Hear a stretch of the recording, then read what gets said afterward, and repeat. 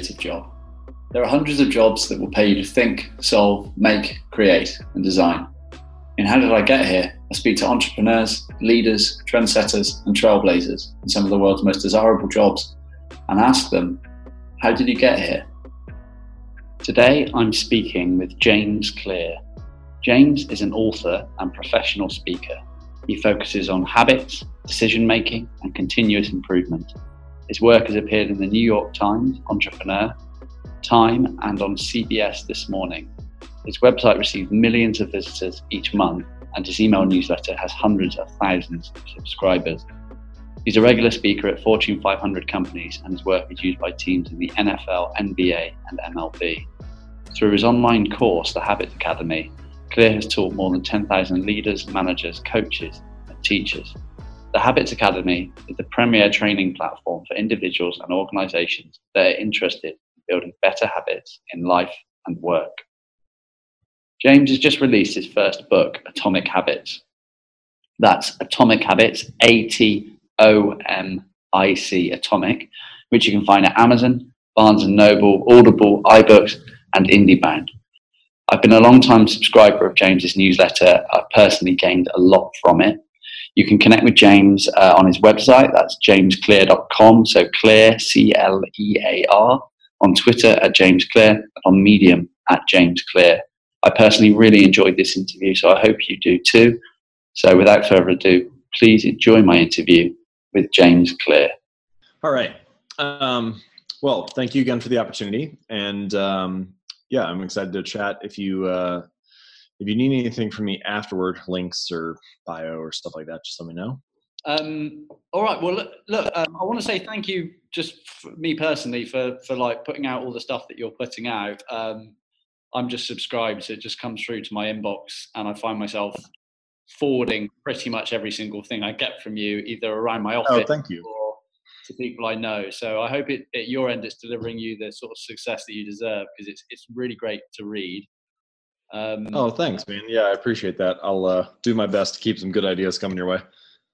Great. And I'm not going to probe you too much on that, because I kind of want to save that for the interview. But just my opinion is, I think culturally it's really timely as well, because I just think, particularly with the likes of Instagram culture, is it's making everyone think in a way that they're kind of not good enough, and they're not leading interesting enough lives, and they're not achieving enough goals and things. And I think what things like Instagram are doing is showing you people that are achieving success, whether that's personally or professionally, and you just see the end result. You don't see the systems that are in place that have got them there, which is why I love your work so much, because, you know, I always look at the things you talk about is the equivalent of, instead of just saying, I want to get to New York by tomorrow at 8 p.m. It's kind of an absolute itinerary for exactly what you need to do. And just by following that, by default, you'll get to New York at 8 p.m. tomorrow, or you might get there at 8 p.m. in a week's time, but you will, just by following these simple things, you will get there. Yeah, that's an interesting analogy. We live in this weird culture right now where it's like, so maybe people have always been this way, but it seems to be heightened with our current technological society, which is that we're very outcome focused. That's particularly true for any news organization or Instagram or whatever. You only see the results and not the process behind the results. And I think that skews people's expectations. Like there's never going to be a news story that's like, man decides to eat salad and chicken for lunch again. Like the news story is only months later when it's like, man loses 100 pounds, like, so it's only the ultimate outcome, never the process. So I feel like it's important to shed light on some of the habits that like precede the results, because that's the thing that's actually under your control to begin with. And it's the thing that actually leads to the outcome that everybody feels like they want so bad. Absolutely. You sort of get there by default. It's funny you mentioned the kind of newspaper headline, because I always think it's the same kind of thing about, you'd never read a newspaper headline that just said, woman age 40 maintains weight her entire life. Yeah, it's not interesting. You need the transformation. Yeah. Well, it's great, and what you're doing is obviously getting traction. Do you know how many readers you have now subscribed? Well, it depends on how you break it down, but we get between 1 and 2 million visitors a month, and about 450,000 or so on the email newsletter. So those go, we usually send out 1 or 2 messages a week. And how long has it taken you to go from that first subscriber to where you are now? Let's see. So in November, jamesclear.com will have been around for 6 years. So we're nearing the end of our 5th year now. The first year I went from 0 to 30,000 subscribers, I think 34,000, something like that. Second year we hit 100,000. Third year, I think we were at 225. And then fourth year we were at like 400. And then this last year, because the audience has been so big, we actually cut like 80,000 people who had not opened emails in the last, like, say, 6 months or so. So we've added over 500,000, but we're actually right now we're only at 440 or whatever, because of the amount that we've trimmed, which I think was a good choice. I mean, I don't want people on the list if they're not interested in reading the emails or what's coming out, and it helps our open rate and all the other stuff. So. Okay, wow. And is this a full-time job for you now? This is your sole kind of occupation, or are you still doing other things? Yeah, no, it's been full time for me since I started. I've been an entrepreneur for 8 years, and I've been running jamesclear.com for 5.5 or 6. And so the first 2 years were really the like struggle years for me, where I was kind of trying different ideas and trying, I've probably tried 4 or 5 different business ideas during that time. And now I just refer to it as the period where I incubated my skill set.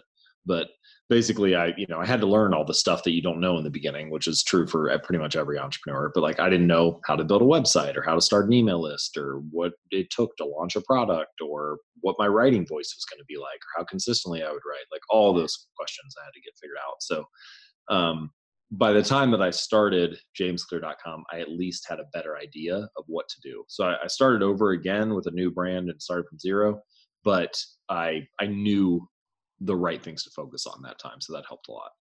Yeah. So a lot of trial and error, just learning those kind of skill sets. Yeah. I don't really think that story is that unique to me. I feel like pretty much every entrepreneur has some version of that, where the first couple of years they're, just trying to like find their way. And a lot of that is very contextual. Like I remember I read early on, I was reading this article. It's like 50 ways to drive traffic to your website. And over the next few months, I tried all 50 and none of them really did anything for me. And I was like, this is ridiculous. Like, am I doing this wrong or, what's going on here? And really, I ended up finding 2 or 3 other ones that did work for me. And really, I think it just is highly dependent on your business. Like Instagram is not really a big deal for me because I share a lot of ideas and it's not as much of a visual brand. I share some of my photography there. So maybe if I decide to make that a bigger focus, that would be more useful. But I have a friend who her whole business, she's like a calligrapher and a hand lettering artist. Instagram is everything for her. It's more important for her than her email list is. That's where all of her sales come from. So it just is highly dependent on what you're working on. Yeah. Let's go way back because you're writing for a living and your writing revolves around building better habits, improving your life through, small daily decisions.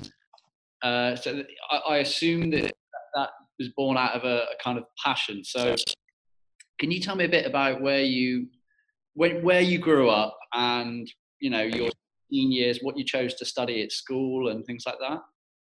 Sure. So I grew up in Hamilton, Ohio, smaller town north of Cincinnati. I lived kind of on the outskirts of it, and my grandparents had a farm that was like 5 minutes away from us. So I spent a lot of my childhood either on their farm or walking through the woods or outdoors. And most of my extended family lived nearby. So every Sunday for the first 18 years of my life, me and like 20 of my aunts and uncles and cousins would all go over to my grandparents' house, and my grandma would make dinner for like 20 people every Sunday. So it was like very close knit in that sense early on. And then I would say that there were probably 2 major influences outside of family in my like early and teen years. And so the first one was athletics. So I played all kinds of sports growing up, and then I ended up playing baseball all the way through college. And my dad played professional baseball for the St. Louis Cardinals in the minor leagues for a little while. So that was like a big part of my life. And I always had this dream of playing professionally as well. And, there are all sorts of lessons that you learn from sports about hard work and persistence and how to deal with failure, and especially how to publicly fail in front of your teammates or other people. Um, and then also, I think there's something about pushing yourself physically as well as mentally. I really, even to this day, I find that I need that outlet. Like now I compete in weightlifting competitions and do that stuff, but I really need a physical outlet, where it's not just mental work. Um, so that was a big portion or a big aspect of my life, and really a big area where I first, even though I didn't have the language for it at the time, it was where I was first exposed to ideas about peak performance and practice and habits and rituals. And it was where I like practiced to those things or experimented with those things in the real world, even though I wasn't thinking about them consciously or carefully the way that I do now. And then the second area was school. I mean, a lot of kids don't like school. I loved it. I really enjoyed it. I feel like I've always been, my kind of like disposition is to be curious or to be a learner or just to like ask questions and dive into things. So I enjoyed doing that at school, but I was doing it outside of there as well. I kind of had these like two lives as a kid, where the one I was like playing sports and hanging around a bunch of kids that were cooler than me. And then the other where I was like in these clubs, like I was in a robotics club in 5th grade. We would like program different little conveyor belts and stuff for Legos and things like that. And there I was hanging around a bunch of kids that were nerdier and smarter than me. And so I kind of like took on pieces of both of those worlds, where I was always hanging out with kids who were smarter than I was. So then I was like learning some of the things that they were, and they were like helping keep me on the edge. And I was always hanging out with kids who were more athletic than me. So then I was like trying to push myself physically and learning a little bit from them there. And I think both of those ended up kind of bleeding together in some way, and shaping me into whatever little combination I was. But and then I went to college and I played baseball, and I was also a science major. So I kind of started to shift and focus on the hard sciences. I studied mostly chemistry and physics in undergrad, but also a little bit of like anatomy and physiology and things like that. And I thought about going to medical school for a long time, but then I couldn't decide what I wanted to do after college, and so I went to graduate school and got my MBA. And I really just kind of used those 2 years to like think and try to figure out what I wanted to do next. And while I was there, my graduate assistantship was in the Center for Entrepreneurship. And so I saw a lot of people rolling companies out and starting their own businesses. And that was the first time I like really got the itch to start my own thing, where I was like, oh, hey, these people are doing it, maybe I can do it too. And gradually that ended up leading to where I am today with jamesclear.com and writing about habits and behavior change, and sort of in a way, a combination of all those elements of my backstory, where, I think about peak performance and physical performance and strength training, and I write about those things sometimes. I think about habits and behavioral psychology and how to live better in general. And I'm just kind of like curious and investigating those topics. And so my background in science and research helps me there. And then, of course, in order to do that stuff well, I have to make a business out of it so that I can, continue to do it each day. And that kind of pulls on the business school thread a little bit. So yeah, it's easier to connect the dots looking backwards. Like at the time I wasn't thinking all this stuff as I was moving through it. Yeah. Yeah. So you're absolutely right. It's like success always looks great in hindsight, doesn't it? But at the time you were, like you said, you were just doing what you were kind of into and sort of stumbling your way through it and just following your gut. But there's a lot to be said for that. I would say, just from the people I've spoke to, is just pursuing things that they were obsessive about and good at. I was always moving forward. So if you like watch the path, like on a graph or something, you would see it moving in the right direction. But if you had asked me at any moment, at any point on that journey, the arrow would be facing in like entirely different degrees, depending on what I was interested in at the time. Yeah. It would be like, well, maybe sometimes it's up, sometimes it's down, sometimes it's straight, but it's kind of moving up and to the right in general. Yeah. But the interest depends on the moment in time you would have caught me at. Yeah. Was it something you wrote recently, or something about the view of the peak of the mountain? I'm sure. Yeah, I said something along the lines of you want to be able to see. I'm not sure if this is what you're referencing, but it's so often you can overanalyze. You want to be able to see each peak and valley. You want to see the whole mountain range and not get obsessed with each peak and valley. So it's really easy when you're in the middle of a process to overanalyze any particular detail, or to feel like any particular instance is the end all be all of, I used to say stuff like, oh, if I could just get my business featured in the New York Times, then I'd be set. Which of course is now that's happened a couple times, and this is just not true. Like there's a spike that comes with it, but then a week later it goes back to normal. But it's kind of like the process of overanalyzing your success or your current status is sort of like looking at yourself in a mirror from an inch away. You see like every imperfection. It's like way too close. But I think it's much more useful to step back to like a conversational distance, because then you can see the big things that you should adjust or change. But you don't get overly obsessed with minor details that don't matter. So like my thing is I want to be able to see the whole mountain range, like let me make sure that I'm moving in the right direction and not obsessing over this peak or valley. You said that kind of itch that you got to start your own thing, was there anything that dominated that? Was it a desire to be your own boss, to build something, to have a particular impact on the world? Probably all of those things to varying degrees, but I can tell you a couple feelings that I had at the time. So between my first and second year of business school, I had this internship with I mentioned I was interested in going to medical school. I had an internship at an orthopedic doctor's practice, private physician's practice. And there were, I don't know, maybe 250 employees there. And I was kind of the MBA intern, and I got to do a bunch of cool things. I mean, I got to go into like 35 surgeries that summer and see all kinds of interesting stuff. But I would leave each day and I felt incredibly underutilized. I would come home and I was thinking, man, I have so much more to give, but nobody's asking me to, because that's not what my role is. It's like, if it wasn't within the narrowly defined definition of what I was supposed to be working on, nobody would ask for me to contribute to it, even though I felt like I had a lot to give. And so I realized that, yeah, that's how it works in organizations, right? Like people get roles, they get positions, and then they're asked to do those things. And anything outside of their position, not only are they not asked to it, not asked to do it, sometimes if you step outside of that, other people get very threatened or they don't like the fact that you're stepping on their toes or contributing to their work. They get possessive of like their position. Anyway, there are all these elements that were associated with that. And I felt like I had much more to give. And being an entrepreneur forces you into that situation. The typical story is, yeah, you have to be everything from the CEO to the janitor. But that is true to a certain degree. Like I had to launch an online business. I had to teach myself how to code. So suddenly I was this web designer. Like I'm not actually a web designer, but I had to be. I had to write all the emails. So now I have to be a copywriter and a marketer. Again, I don't have any qualifications to be a marketer, but now I have to learn that. I had to be the strategist and the CEO. I had to figure out what the direction was going to be. And then also you have to be like the head of sales, like I'm in charge of building all the partnerships and all the relationships and doing the outreach for interviews and marketing stuff, all that. So there was a lot for me to learn. And I actually really liked that.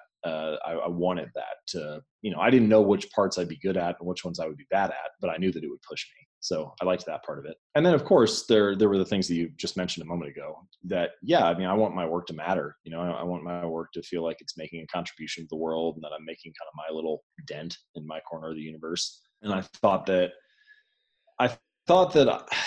that working one-on-one with people or working face-to-face, it gave me a deeper sense of meaning, but what it didn't give me was scale. And so the thought that I had was, well, if I'm early in my career, I should build the scale now so that I have the ability to reach as many people for as long of a time as possible. And then once I have the scale and I have the expertise, I'll be able to work with people one-on-one. And so I haven't made that shift yet. I'm still in the scale building phase, but I wanted to be able to connect. I send an email to 440,000 people each week. Like there's no way that I would ever be able to work with that many people during my career. So those emails probably impact people in a much smaller way than working one-on-one with somebody or working face-to-face with them. But I don't think you have to choose. You just have to. But now that I've built the scale, now I can shift to focusing to doing some more of that meaningful in-person work. But anyway, so that was kind of on my mind as well. Like, how can I have the biggest impact and reach the most people? Yeah. Yeah, I think the point about your emails as well is that it's so easy to read. It's so easy to read a really helpful email, and then you read it and you folder it, and then you just that's it. Get it. But I think so. But you could equally forget that as easily in a one-on-one scenario. But I think what is so great about your strategy at the moment is that you read the emails and you write twice a week, don't you? And I know you make quite a sort of point about it's two days you write. And it's, I suppose you see, because you're seeing them twice a week, every week, different ideas every time, you know, your head does start to connect the dots. And I think I think the way you're doing it is brilliant right now. Like you said, much more effective on a much bigger scale anyway than, you know, doing it. That's actually a really crucial point. I hadn't thought through that in the same way that you just phrased it, but the idea that any individual email does not make that big of an impact on 400,000 people or whatever. But by repeating the same themes week after week, you can start to make a much bigger shift in people's behavior, which I think is probably a powerful way to have both scale and impact.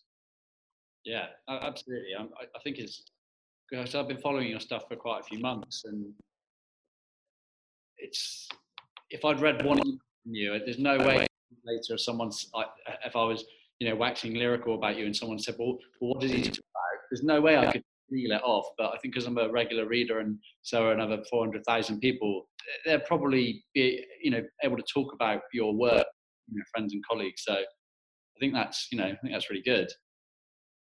Do you remember your first article? Do you remember what it was about? Do you remember sort of the title? Yeah. So I had been writing about habits and behavior change on my own in private for a few months before I launched the site. And I had this Word document that was like maybe 60 or 65 pages long. And it was just kind of like James's thoughts on habits. And it was more written for myself than for anybody else. But once that anyway, randomly, I was on this trip to Russia, and I was at this conference, and there was a panel session with Richard Branson. And one of the things that he said during the panel, he was like telling the story about how he started Virgin Airways, and basically from his connection to get to the island, and it got canceled for some maintenance or gas or something. And so this was like in the 70s. And so he went over to, it was like pretty early in his entrepreneur. And anyway, he went over to the desk to charter a plane, and he chartered the plane to go to the next island. It had like maybe 12 seats on it. He went over and got a little chalkboard and wrote like Virgin Airways, $29 on it, and went over to everybody who just had their flight canceled with him, sold the rest of the seats on the plane, and then used their money to pay for the plane. And that was so they went over there. It was just like such a Branson thing to do. And on the flight over, he was like, man, I just sold people a bunch of plane tickets. Maybe I should start an airline company. And the lesson that I took away from that was that he had no experience. He wasn't an engineer. He didn't know how to fly a plane. He started before he felt ready. And so the very first article on the site is called Start Before You Feel Ready. And it was kind of like, it was just top of mind because I just heard him tell the story, but it also was like a little bit of a reminder to myself to start writing on the site. And so I just said, you know what, I'm going to do this every Monday and Thursday. And I wrote 2 articles a week like that for the next 3 years. And that was what changed everything. That was what set me on that path. And in a sense, that's also a microcosm of all the articles that have come after, because each article that I write is really just a reminder to myself about the ideas that I'm writing about. It sounds like I'm writing to somebody else, but really it's just me trying to like keep myself on track. Yeah, what a great strategy. A lot of public accountability as well. For sure. Yeah. Yeah. There's great sites, isn't there? There's Diet Bet and things like that, where you basically make a public wager that you're going to lose a certain amount of weight by a certain date. And, you know, once people do it, they just seem to absolutely smash through their goals, because there's real, you know, really is something on the line. And I think you have to put money down on some of them as well, which goes to... Yeah, there are a variety of tools like that. One of them is called Stick. Another one's called Beeminder. There's some others as well, where you essentially place a bet, and if you fail to go to the gym 4 days a week or meditate each day or do whatever your habit is, then your friend or your accountability partner like donates the money to a charity you hate or something like that. Yeah, for certain people that seems to work quite well. I feel like a key with the money aspect, there's an immediate loss there. I feel like the key for a lot of accountability partners is that you care about the other person's opinion of you. If it's just somebody random, then sometimes it can be easy to dismiss that because you're like, well, who cares if they don't like me like that? It doesn't matter. So I don't know, there needs to be some kind of, you need to feel invested to the other person for that to be effective.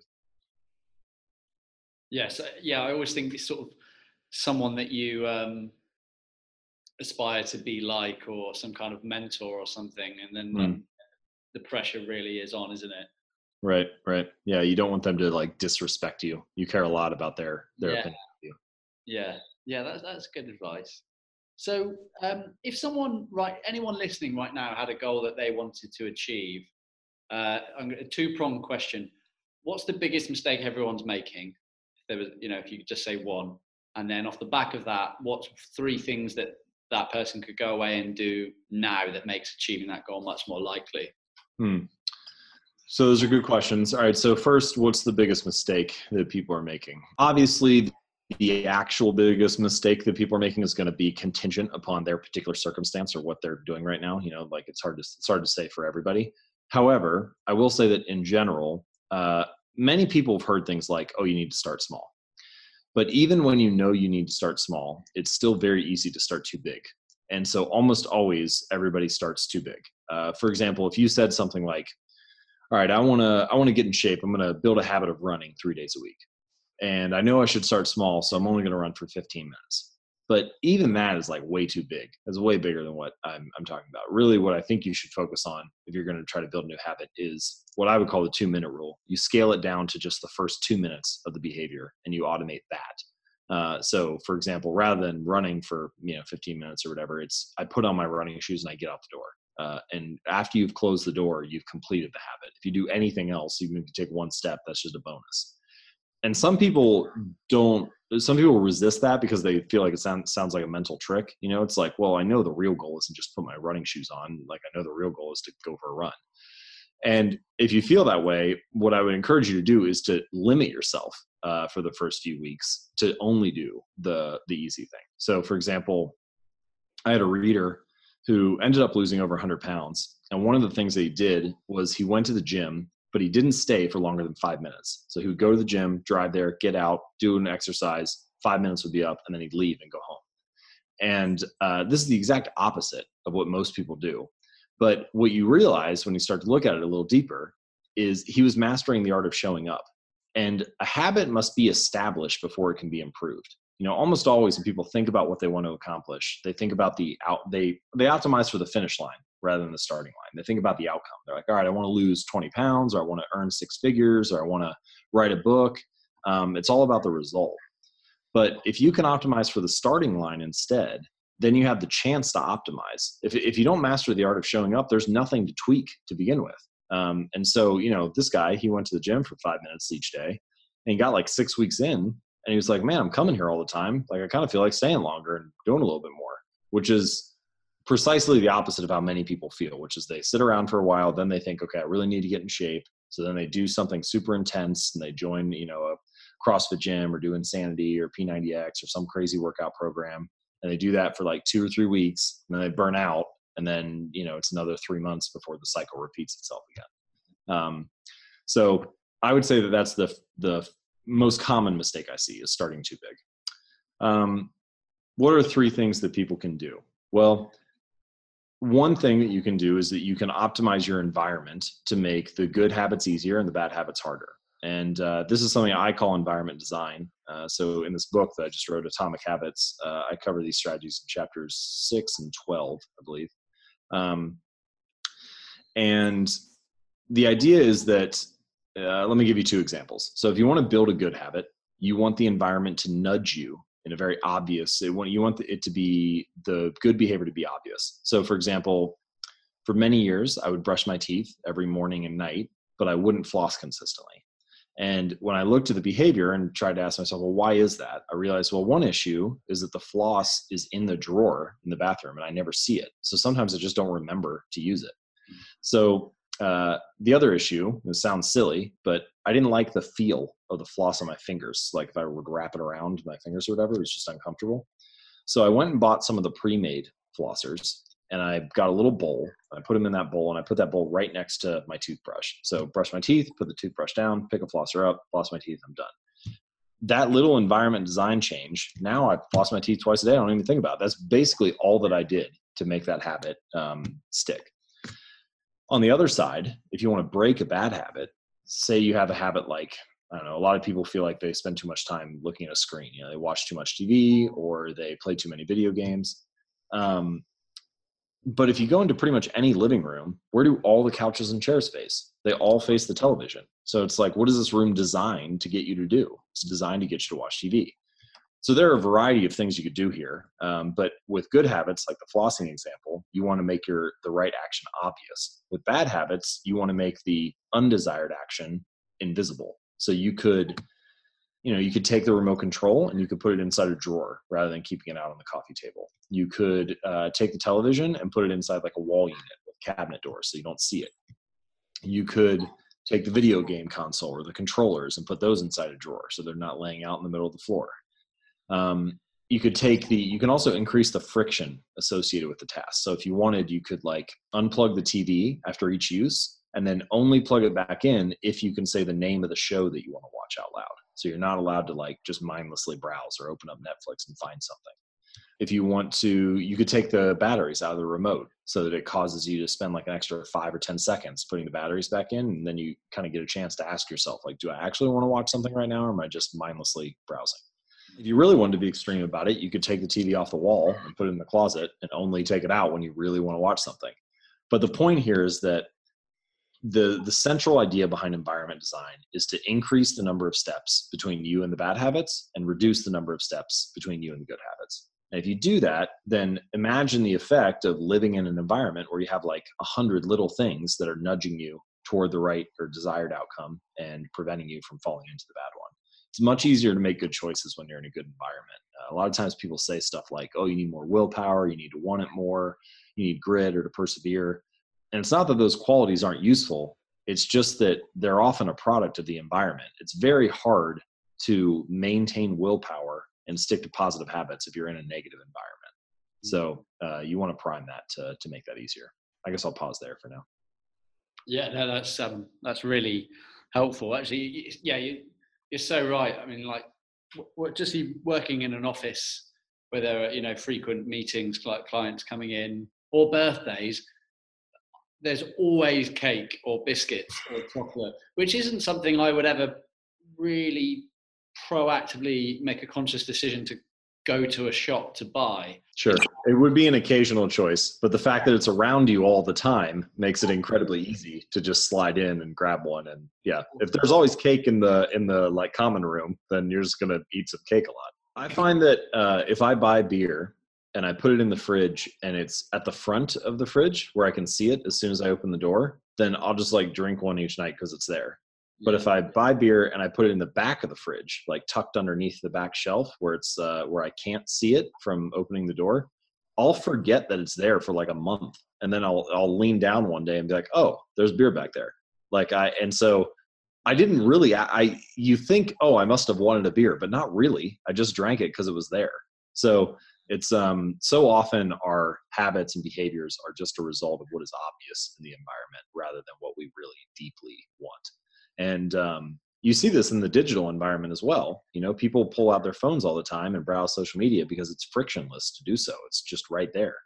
So on my phone, on the home screen, I've removed all icons and put all my social media icons like 2 or 3 swipes away and inside a folder, just to create a little bit more friction, just so it's not like I just tap Instagram because it's right in front of me as soon as I open my phone up. But yeah, you can, that same principle of increase the number of steps or reduce the number of steps for the good habits can apply digitally or physically.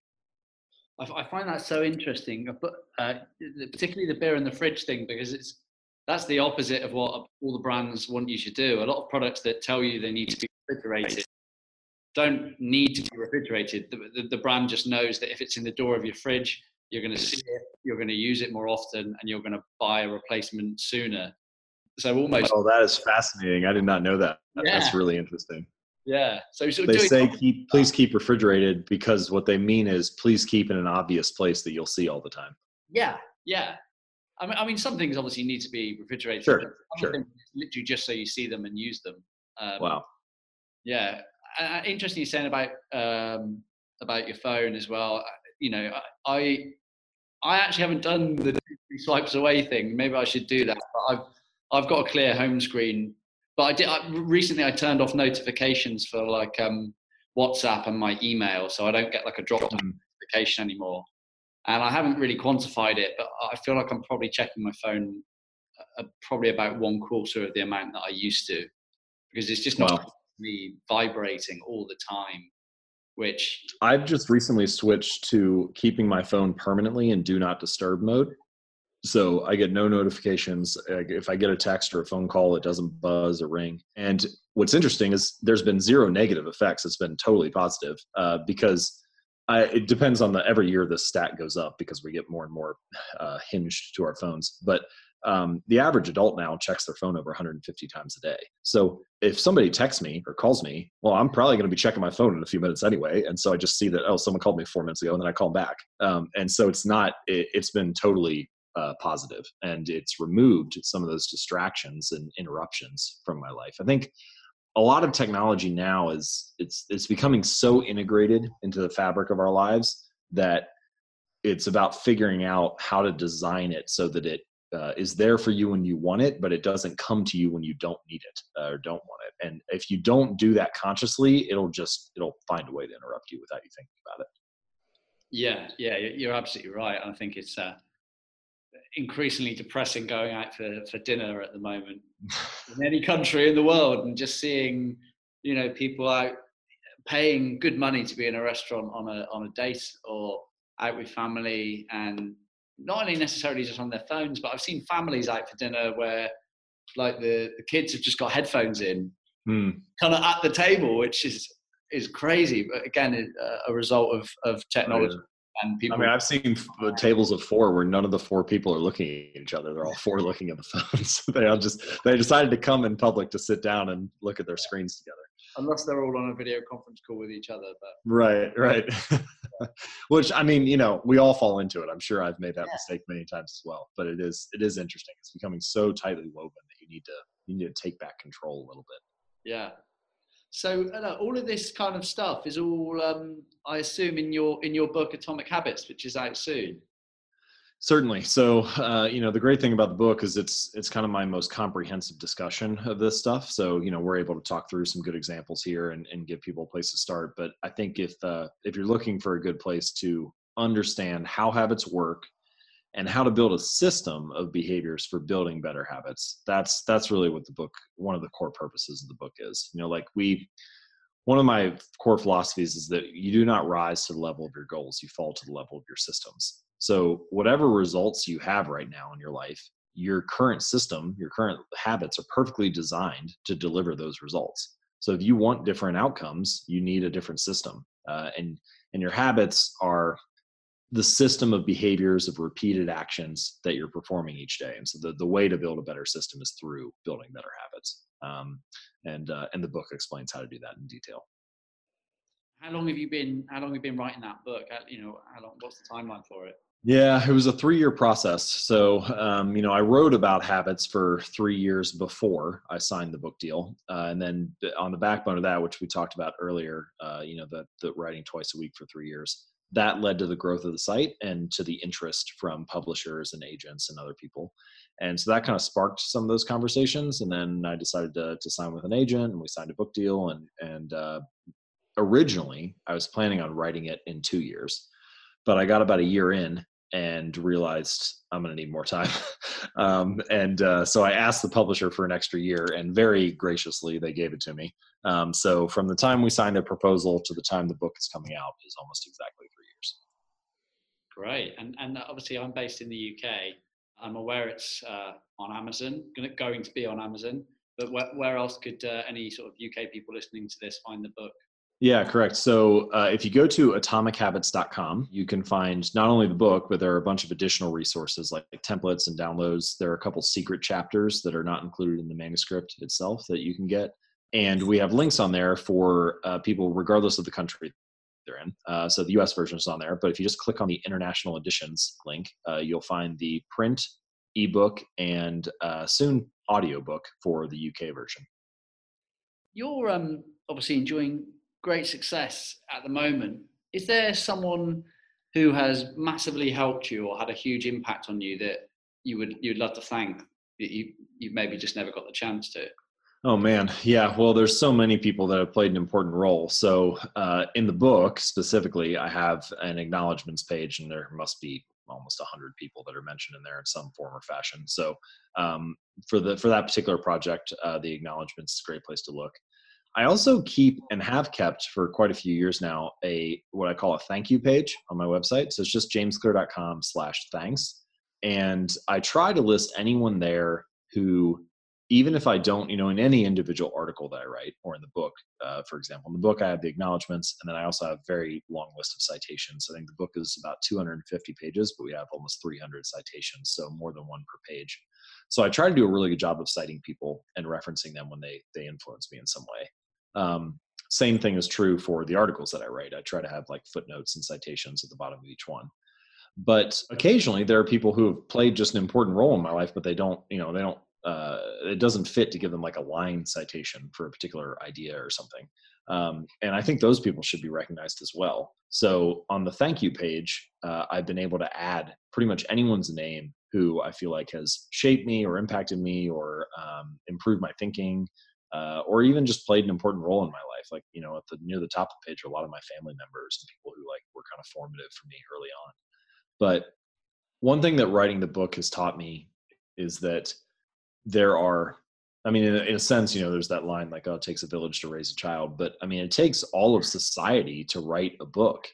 Everything that I am writing, if there is some unique or interesting idea that I have added to the book that has not been distributed or talked about in society up until this point, it's a very small portion of the ideas that are there. Everything that's in there, is building on a massive body of human knowledge that we have accumulated over thousands of years. I wrote an article about this one time, but there's a great story. It's called the Toaster Project. I think it was actually done by a guy who's in the UK. And he went to a store and bought a toaster, like the cheapest one he could get, just some regular toaster, and then took it home and took it apart. And there were maybe like 400 pieces that were part of it. A lot of it plastic, some of it metal. And there were maybe like 5 or 6 different elements. There was a couple of steel pieces and some nickel, and there was plastic and a few other things. And he decided, all right, I'm going to just try to build toaster's pretty cheap. It's a small thing. I'm going to try to build one from scratch. And so and it became it's an incredible story because he's like, well, I need to make plastic. All right, how do you make plastic? All right, you need crude oil to make plastic. So he called up like BP and went to the oil company to try to get some crude oil to, he was like, I can't mine oil myself. So already I can't build this on my own. He needed iron ore to make steel. So he called up an old iron miner, like refinery and mining plant, and tried to get some of that from them. And he was like, man, okay, to make this iron into steel, I need to like melt it down. And so then he's like trying to create this giant fire to do that. And the point of that project is that if he actually was going to make a toaster from scratch on his own, it would have taken him his entire lifetime. And that's just for a toaster. Like, we don't even think about how many things we're influenced on each day and utilize each day that require the collective knowledge of humanity just to be here. Just this chair that I'm sitting in, so many people touch that in some way for it to be here. And I think that the work that's in the book or any of the ideas that I share, same way, just in a mental capacity. There's no way for me to have come up with any of those ideas without all the work that came beforehand. And so in that sense, I have, I guess, all of humanity to thank, but the individuals that are referenced on the thank you page and the acknowledgments are that definitely played a central role. That's very profound, but absolutely accurate. So is there a time in your career where you felt you've really struggled or you felt a bit lost? Sure. Yeah. Does today count? I think there are always challenges that I'm working through. The first 2 years were particularly challenging for me because I didn't feel like I had a roadmap. So I don't have any entrepreneurs that are in my family, and I didn't really have any close friends that were entrepreneurs. So, I didn't really have anybody to look to, not even to build like the type of business I was building, but just like, what is it like to be an entrepreneur? What is it like to try to create something? So early on, I had to build a lot of new connections. One thing I did, I spent about 3 months early in say the first like year that I was being an entrepreneur, just emailing anybody I could find who was doing something similar to me and asking if they wanted to chat on Skype. And I probably emailed, I don't know, somewhere between 150 to 300 people, and most of them said no, but I did get like 30 or 40 that said, yeah, sure, let's chat. And so at the end of those 3 months, I had, 30 people that now I could go to if I had questions, or, at least were dealing with similar things. So that was like an important shift for me, because it was challenging to not have, I want to say role models, but just not be able to see it done. Like if you have a bunch of friends that are making millions of dollars, and you're like, yeah, I guess I could probably do that. Like everybody else around me is doing it. But if you have nobody who's building a business or doing any of that, then it becomes like, it almost seems like a pipe dream. It's like, oh, I would like to do that, but do people even do that? Is that even a thing? So that was something I struggled with early on. But now that I have those connections, it's much easier to view, honestly, to view almost anything as possible, which is a very empowering place to be. And then there are all sorts of challenges. Like now the challenges are different. For example, I don't think I'm a very good manager. I don't know. I'm not sure. Part of that, I think my team is remote. And so it's just challenging to be a good manager when you don't see people face to face each day. And in a sense, it's kind of interesting for me to say that I don't feel like I'm a good manager, because I actually felt like I was a really good leader in sports when we were showing up each day and like being on the field, working toward a common goal together. I miss that a lot, that physical connection, or the face-to-face interaction each day.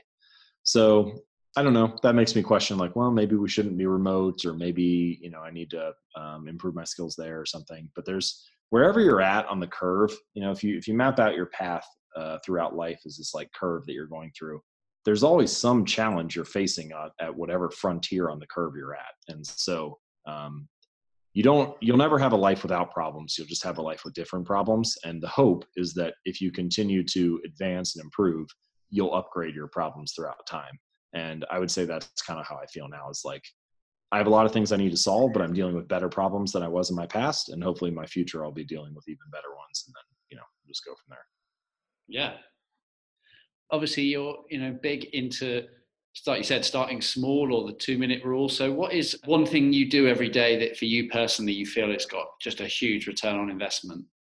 Yeah, that's a really good question. So I like to group habits into 2 categories. So the first category are habits that are just kind of like what I would call the fundamentals of life. And once you build them, then you don't really need to think about them that much more. So like tying your shoes, or brushing your teeth, or unplugging the toaster each time you use it, or whatever, something like that. Once you get that stuff set, like that flossing example I gave earlier, I don't need a process of continuous improvement for flossing. Like I don't need to endlessly refine my toothbrushing technique or my shoe tying technique or something like that. So good enough is good enough for that kind of category. But then there's this second category of habits, which I do care about getting better at and refining. And so the first thing I do is try to limit that number. And so for me, it's probably 3 areas. So I probably have like writing, weightlifting, and then maybe photography, travel photography. Those are kind of the 3 areas that I'm like, okay, I do want to be better at these things. So the focus is important. The one that probably delivers, I guess I'll give you 3 areas that I feel like deliver an outsized return on investment. So the first one is working out. If I didn't exercise, I don't think I would have a business. I don't think I'd be able to handle the roller coaster ride of entrepreneurship if I didn't have a physical outlet to rebalance me. And of course, additionally, if you don't have your health, you don't have the opportunity to capitalize on your time. So you need that to be able to do anything anyway. The second one is reading. Reading is sort of like a meta habit that improves all other habits. Whatever habit you're looking to build, dieting, exercise, writing, meditation, learning a language, reading the appropriate book for that habit will instantly make you better at doing that thing. So if you can develop a habit of reading, then you can improve almost any other area. So that one's huge. And then the third one is writing. And writing is the perfect partner to a reading habit, because in many cases, I don't actually know what I think about something until I write about it. I find that if I'm having a conversation and you ask me about something I haven't written about before, what I really am doing when I'm giving my answer is I'm talking my emotions, in the sense that I'm talking about how I feel about it in the moment. I'm just giving you kind of like, you asked me about this topic, I have a gut feeling or an intuition or a reaction to it, and then I am just talking basically wherever that gut feeling is leading me. But if I've written about it, if I've had a chance to sit with it and think about it for a little bit, and then like get multiple gut feelings and emotional reactions and revise it and edit and make sure that I force myself to get my thoughts on the page and then clarify those thoughts, then I'm much more clear on how I actually feel about it. It's not just about my reaction in the moment. It's about the deeper thoughts that I have. And the other thing that writing does is it allows you to connect ideas. So it takes the moment, whatever the topic is you're talking about, or the thing that you're reading about at the time, and it allows you to translate that across context, to link it to other things. And so I think those three, reading, writing, and exercise, are three huge pillars.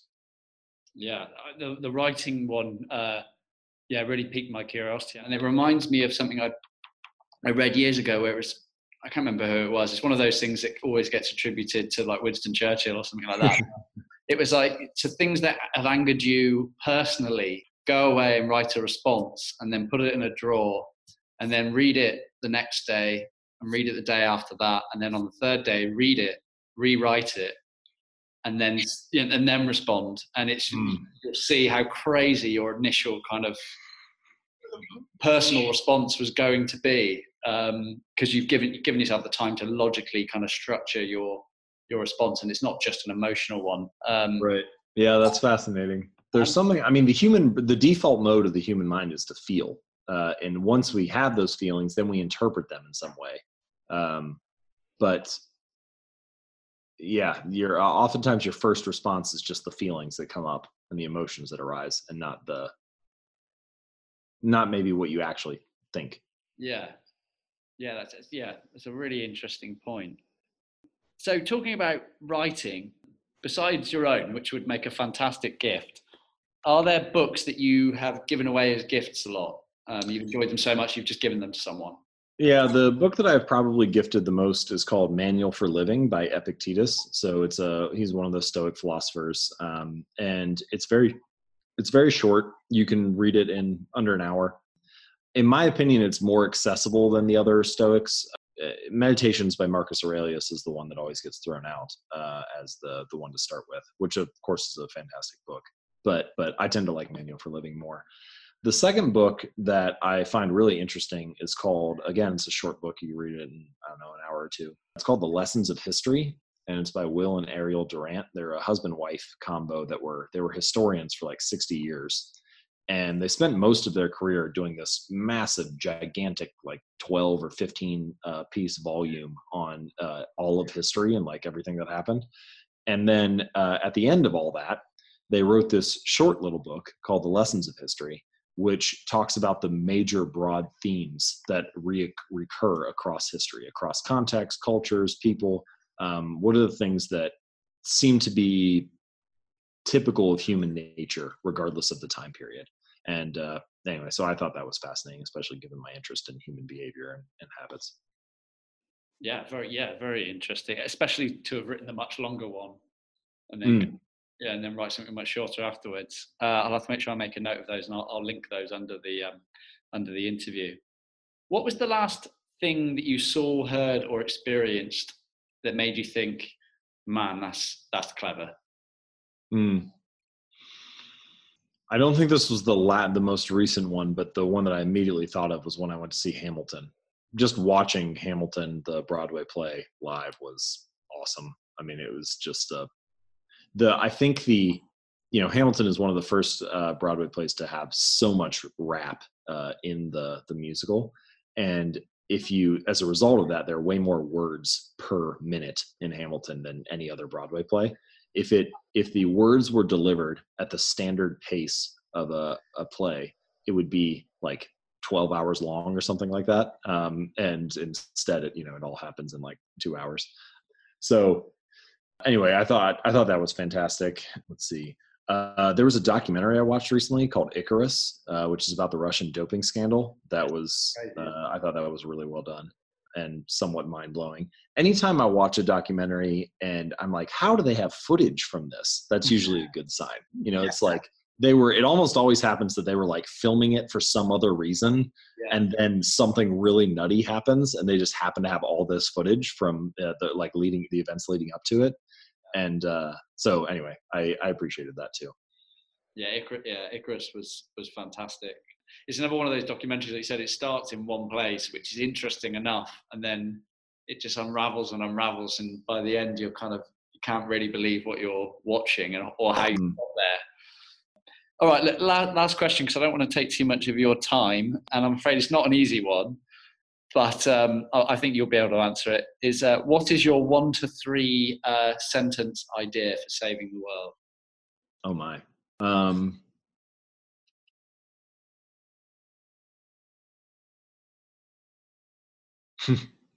I recently wrote an article where I had 3 sentences that said, start more books, quit most of them, read the great ones twice.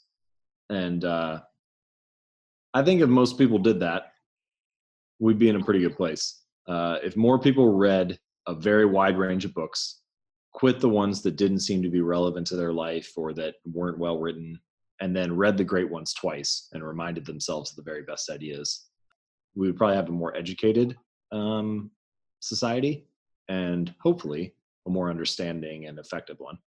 Yeah, that is probably the most concise answer I've ever had to that question. But you cheated slightly because you took something you'd already written, but I will I'll allow it because it was very good. I read that article and I sort of slapped myself in the forehead because I read a lot of stuff on Kindle, and I was just like, I do the stupid thing of I buy the book and then I'm not really enjoying it, and then I'm a bit like, oh well, I've bought it, and I kind of make myself read it, and I sort of, like I said, I suddenly felt so stupid when you suggested start more and quit more, because I thought, well, Kindle allows you to start a book via a sample, right? And I suddenly went, yeah, you know what? If the sample isn't making me think like I really want to read the rest of it, then yeah, I just won't read the rest of it. Right. Right. Yeah, you can tell fairly quickly, especially after you've started to read a good bit. You can tell probably within 10 or 15 pages what kind of quality a book is. You just get a sense for the level of effort and care that's been put into the writing, and the depth of the ideas. But yeah, so I'll go with that. Yeah, great. Well, great piece of advice. James, it's been absolutely great talking. I'm going to link the book obviously underneath the interview. It's on pre-order at the moment. I was hoping to take it on holiday with me, but I'll have to read it when I get back. But I know you're a busy guy, so thank you so much for your time. And I think this is really helpful for a lot of people listening. So really appreciate it. Oh, well, thank you so much. I appreciate the opportunity, and thank you for your support with the book. I hope you enjoy it, and I think others will find Atomic Habits to be interesting and useful as well. So thanks. Yeah, well, I wish you all the success in the world with it. Thanks so much, James. Thank you.